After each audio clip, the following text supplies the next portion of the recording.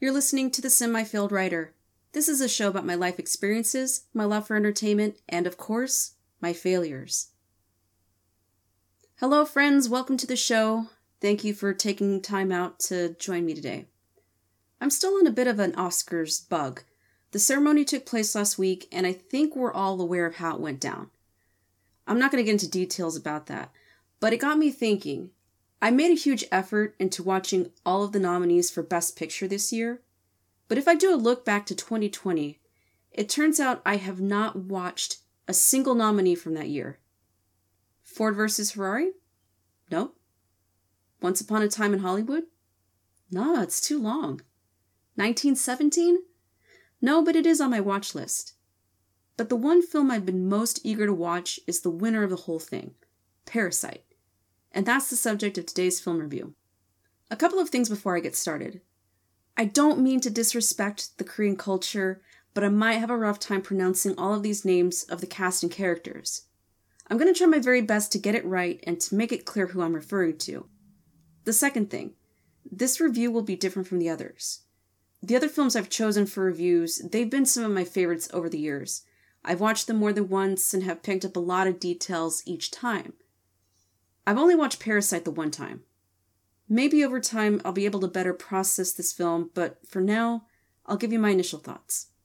Let's get into it. Parasite follows the Kim family. They live in squalor and have a difficult time in earning enough money to pay for the most basic of needs. The son of Ki-woo is referred for a job as an English tutor, but must pretend to be an exceptional college student. He gets the job and discovers his employers, the Park family, are extremely wealthy and have an incredible house. Ki-woo encourages his sister Ki-jong to pose as an art therapist and get a job with the Parks. Enamored with the lifestyle, they ask themselves, why not bring the rest of the family in here? The children sabotage the Parks driver and maid and get them fired. They are replaced by two, quote, highly qualified individuals, Ki-woo and Ki-jong's parents. The Kim family does well in their new jobs and in keeping up their ruse, but there is one secret within the Park house that could undermine their upward mobility. Parasite was released in 2019, written by Bong Joon Ho and Jin Won-han, and directed by Bong. The film stars Kang Ho-sun, Sun Kyun Lee, Yo Jeong-cho, Woo Sik Choi, So Dan Park, Lee Jong-un, and Hae-jin Jang. Also known as. I'm going to go out on a limb and say that most people who listen to this podcast are American and don't follow South Korean cinema or K-dramas. If you do, please let me know. I could tell you about some of the actors' biggest credits, but you would have no idea what I was talking about. Also, I don't believe any of them have crossed over to American cinema, so for this segment, the only person I will mention is the director, Bong Joon Ho. He's the only one, as far as I know, that has some exposure to American audiences. First off, he wrote and directed Snowpiercer, which was released in 2013. It's not technically an American production, but there were a lot of recognizable American actors cast in this film. Also, Song Kang-ho, the Kim patriarch, he also stars in the film. There's also the TV adaptation of Snowpiercer, which is based on the movie, but Bong has no involvement in the show. Personally, I'd recommend watching the movie if you haven't seen it yet. There are some flaws, but it's another film that has compelling commentary on class divide. Also, ladies, Chris Evans is in this. Go watch it. And in 2017, Bong wrote and directed Okja, which was a co-production between South Korea and the United States. This one was distributed by Netflix, so you can check that one out if you have the chance. Heroes and villains. You know, there are no clear heroes or villains. Pretty much everyone here, with the exception of the Park's first driver and maybe their children, they're all sympathetic characters who are also deeply flawed. Let's start with the Kim family. Before meeting the Parks, they couldn't even do the simplest of tasks, such as folding pizza boxes. They're all con artists and pretend to not be related to each other. They ruin the lives of two seemingly decent people in order to infiltrate the Park house. They murder 3 people. 2 of them you can argue it was self-defense, but one was definitely out of pure anger. However, they're a close-knit family. You see how bad their living condition is, so you're led to believe their deception is okay. What other choice do they have? Also, they don't hate the Parks, not initially. They don't wish ill on them. They try to be good at their jobs and avoid biting the hand that feeds them. Now to the Park family. They treat their employees well. The patriarch Dong-ik is not a part of an evil corporation and cares about his family's happiness. But they are gullible and oblivious. They do discriminate against the lower class, but in a very subtle way. They comment on the smell of the Kim family. They add the most expensive meat on the planet to the cheapest noodles on the planet. They also show an interest in Native American culture, but only on a surface level. When it really comes down to it, they don't care about their employees personally. They care about what they can do for them. Here's an example. When Da-song suffers his second seizure, it's very alliterative, Ki-jung is also injured. Her father tends to her, yet Dong-ik is ordering him to drive them to the hospital. Yes, he does have to think of his son before anyone else, but there is no regard for Ki-jung, the help. I also want to mention Moon Gwang, the Park's first maid, and her husband Gyung-se. They suck too, maybe a little less. Their only fault is having the husband hide in a secret bunker to avoid loan sharks. But Moon gets the worst treatment. She gets severe allergic reactions to peaches, and she gets pushed down a set of stairs. I guess what I'm trying to say is that the punishment doesn't fit the crime. So then this raises the question, is there anyone here that is the villain?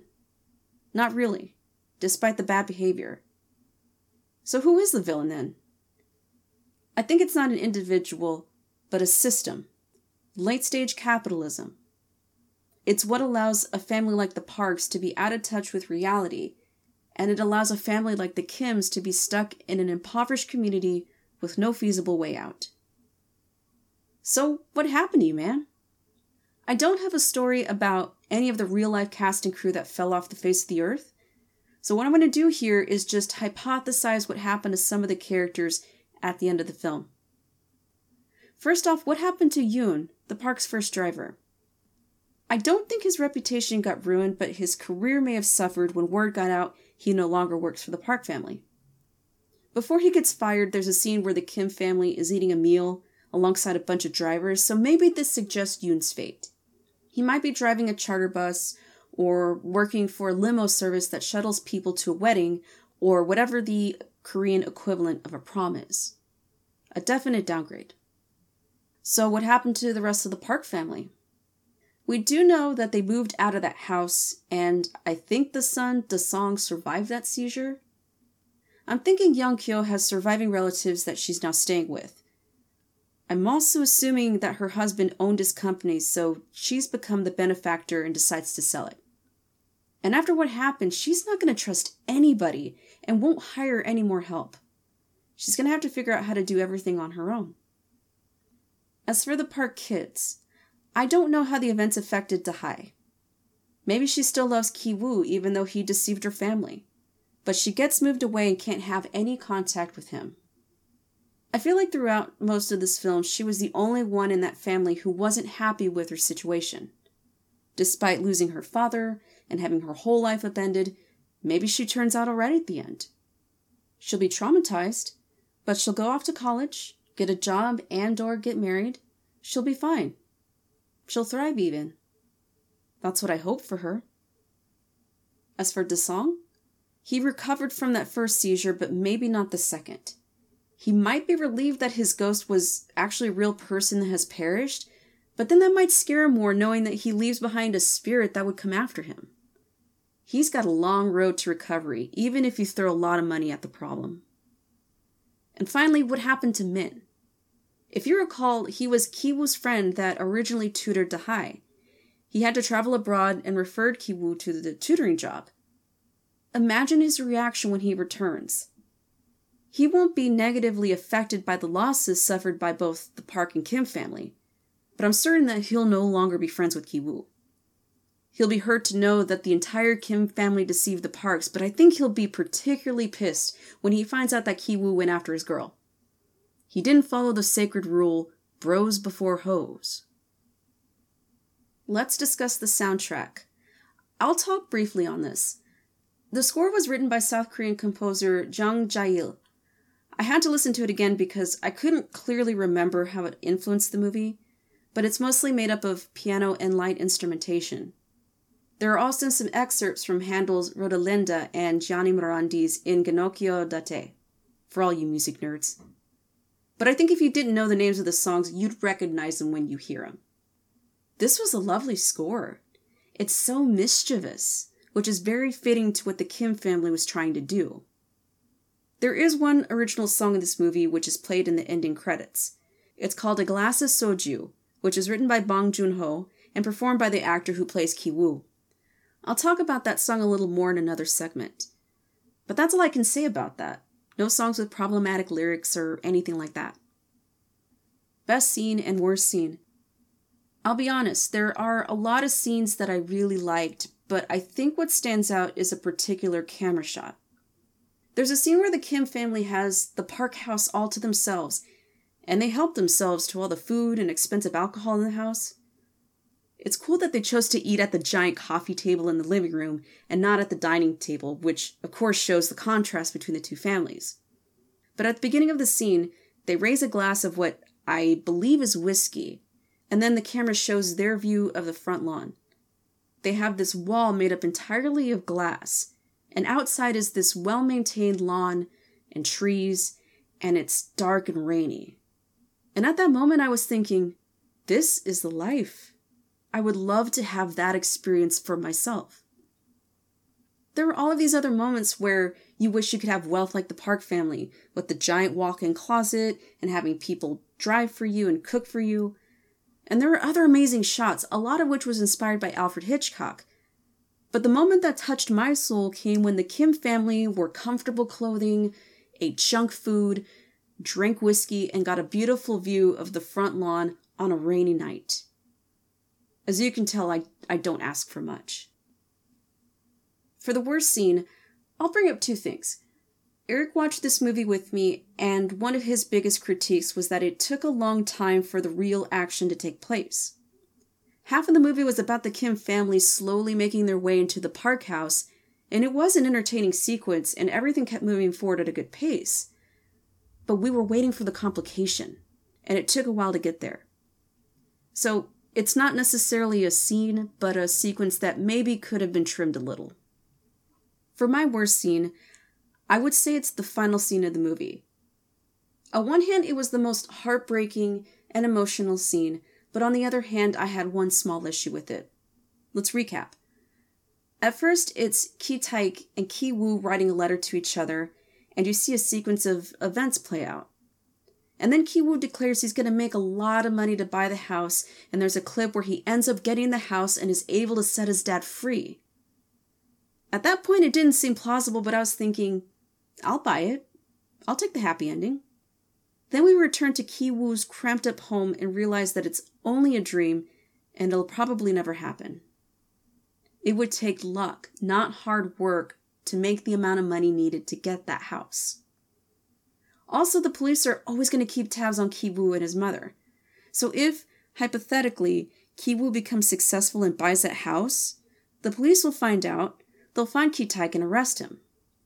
It's a sad ending, but it's an honest ending. And I've thought about it for a few days, and I found that there's one thing that didn't sit well with me when it came to the end. I find it strange that the father's imprisonment in the house would be the ultimate motivator for Ki-woo to want to be successful and to do it in a legitimate way. It's not the need for Wi-Fi or clean laundry to want to move up. It's because his fugitive father is most likely going to be stuck in a house for the rest of his life. I don't know. I just felt like the family had unrealistic expectations for the most part. Best line and worst line. When the Kim family is displaced due to the flood and sleeping at the gym, Ki-woo is asking about his father's plan and wanting to know the details. His father ultimately says there is no plan. And then he says, "If you make a plan, life never works that way." And for some reason, that line hit me harder than anything else. I mean, I also like the comments the family made about rich people being nice and not having any worries because money makes that happen. But there's something more meaningful with the other line. You try hard to set out a goal and try to work for a future that you want. But in life, there are a lot of external influences that could derail even the most well-executed plans. And I think it's a benefit to us if we keep that in mind when things go wrong and the unexpected happens. Now for the worst line, Ki-woo says a line a couple of times. He says, "That's metaphorical." And I think he uses the word metaphorical incorrectly. The first time he says it, it's when Min gives the family a scholar stone that's supposed to bring them luck. The stone will serve as a metaphor later in the movie, but I don't think Ki-woo was thinking about that when he says it. Another time it's when the family is eating at a buffet with a bunch of drivers, and they're talking about Yoon potentially losing his job. Where's the metaphor in that? It's more coincidence than anything else. It could just be a bad translation. I found a copy of the screenplay, and Ki-woo actually says it's symbolic, not metaphorical. But the best explanation I could find to justify the use of the word metaphorical is that Bong Joon Ho wanted to mess with the Korean audience. He knew that by saying that something like a rock is metaphorical, then they would try to figure out immediately what it represents. And then they would be surprised when they discovered the true significance of the rock. True facts about Parasite. I've got a lot to say about true facts. Most everything, including the park house, was constructed on a large set that doubled as a water tower.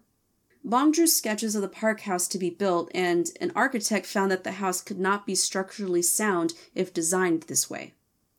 He was actually a little insulting when he gave his reaction. It sounds like the house could not be built in the way that Bong wanted. The exterior of the second floor was CG, and the interior of the second floor and the basement were built and shot on a separate set. At the birthday party, there's a giant container of something in the kitchen with the Kirkland brand logo on it. And at first I thought, did the script supervisor screw up? Turns out they didn't. If you're not familiar with Kirkland, that's the signature brand of Costco. Costco is huge in South Korea, but I don't know if super rich people shop at Costco. They wouldn't need to, that's for sure. According to editor Jin-Mo Yang, he edited Parasite in Final Cut Pro 7 on a computer that hadn't had a software update since 2014. To put it in context, the most updated version of Final Cut Pro is 10, and Apple no longer supports version 7. That's like someone still using Microsoft Office 2010. That's like me using Final Draft 8 right now, while Final Draft just released version 12 last month. So what did Jin-Mo Yang get out of using outdated software on an outdated computer? An Oscar nomination. Let's talk about ramdon. The name of the dish is japaguri, but there is no proper English translation of the name. So the translator for the film, Darcy Packett, created the name ramdon after the two noodles found in the dish. After watching the movie, I wondered if there was a Binging with Babish episode that featured ramdon. I mean, there had to be. That's his thing, recreating foods from pop culture. So I went on YouTube, and sure enough, there was an episode on ramdon. And I liked his observation on putting hanu on the noodles. He compares it to putting shaved truffles on a Big Mac. Completely unnecessary. That's not the only YouTube video on ramdon. There are countless others that have featured the dish. And I'll be honest, it looks delicious, and I would be one of those people that jumps on the bandwagon and tries to make it myself. It shouldn't be hard to get the ingredients. There's a huge Asian market not far from where I live. But obviously I wouldn't be topping it with prime beef. Maybe a nice sirloin or a ribeye. The places where Parasite was filmed have attracted lots of tourists. And there's some irony to that because you have people making money off of a film that highlights wealth inequality. Low-income residents are being exploited when outsiders come in and check out their neighborhood and won't do anything to address the bigger issue. Therefore, the local government in Seoul has promised to provide funding to help those lower-income communities that inspired the making of Parasite. The song I was telling you about, A Glass of Soju, the original title of that song was 564 Years. If Ki-woo wanted to buy the house to free his father, it would take 564 years. That's if he earns a living wage, I'm assuming, which is most likely his maximum earning potential. Suspend your disbelief. At one point, the maid is tied up and has a piece of cloth wrapped around her mouth, And the next time she shows up, she's still tied up, but she has nothing covering her mouth. Not sure how she got rid of it. The Kim family returns to their home during a flood, and they are soaked from head to toe. But the next day, their cell phones are fully functional. Maybe I shouldn't ask how they kept them dry. When Kiwoo is getting arrested at the hospital, a detective is reading him his right to remain silent and right to counsel. And the detective asks if he should repeat them, and he says, you know, the Miranda thing. The Miranda warning is, of course, an American term. You can look up why it's called Miranda. There is something similar in South Korea, but they wouldn't call it the Miranda thing. It's called the Criminal Procedure Act. And over 100 countries have some kind of procedure similar to the Miranda warning, but they call it something else. I think that line was added to the American subtitles just so us dumb Americans know what's going on. I want to talk about Ramdon one more time. I don't know if it can be quickly made in 8 minutes, but my problem was that the mother, Young-kyo, ate the dish and didn't leave any for her daughter who may have wanted some. That dish has to be at least 2 servings because you're using noodles from 2 different packages. There's no way she could have eaten that herself unless she's a human garbage disposal. Could this be remade, or could there be a sequel to this movie? It's possible that you could do a remake, but it would have to be done in an entirely different country. Some of those themes are very similar in most other places. And I don't think doing a sequel will be very compelling. But I did find out that they are doing a limited TV series. Bong Joon Ho and Adam McKay are developing this show for HBO. And from what I understand, it's not going to be a remake or a sequel, but a show that is set in the same universe and possibly set at the same time as the film. I'm a little confused though, because the show is supposed to expand on some of the events that occur in the film, yet there are rumors that people like Mark Ruffalo and Tilda Swinton are going to star in the show. It's still a little early, so we'll see what happens. Alright, we are coming to the end, folks. I gotta say, this movie was fantastic. I really liked it. Very stylized, very engaging, and very funny. Don't forget, this is a comedy. I know we focused on very serious moments and themes. I didn't even get to go into all the symbolism and filmmaking influences that are present in Parasite. But yeah, to be both entertaining and thought-provoking is very difficult to do, and Bong Joon Ho nailed it. And one last thing I want to mention. I sort of got Get Out vibes when watching this. For one, people going in to watch these films didn't even know what they were about. As of Friday when I watched this, I still had no idea what the movie was about. People just hear from word of mouth that these movies are great, and they should be checked out, and they turn out not to be disappointed at the end. Second, there's subtle discrimination in both films. These characters are not in your face and giving the cliche arguments. All of these wealthy people are clever. They pretend to be nice, but their kindness emphasizes the racism and classism. And third, you have the twist endings. You get one strong reaction, immediately followed by another strong reaction. I just wanted to share that last little bit with you. You can reach me at semifailedwriter@gmail.com. My website is semifailedwriter.com. You can find me on Twitch and Instagram at semifailedwriter.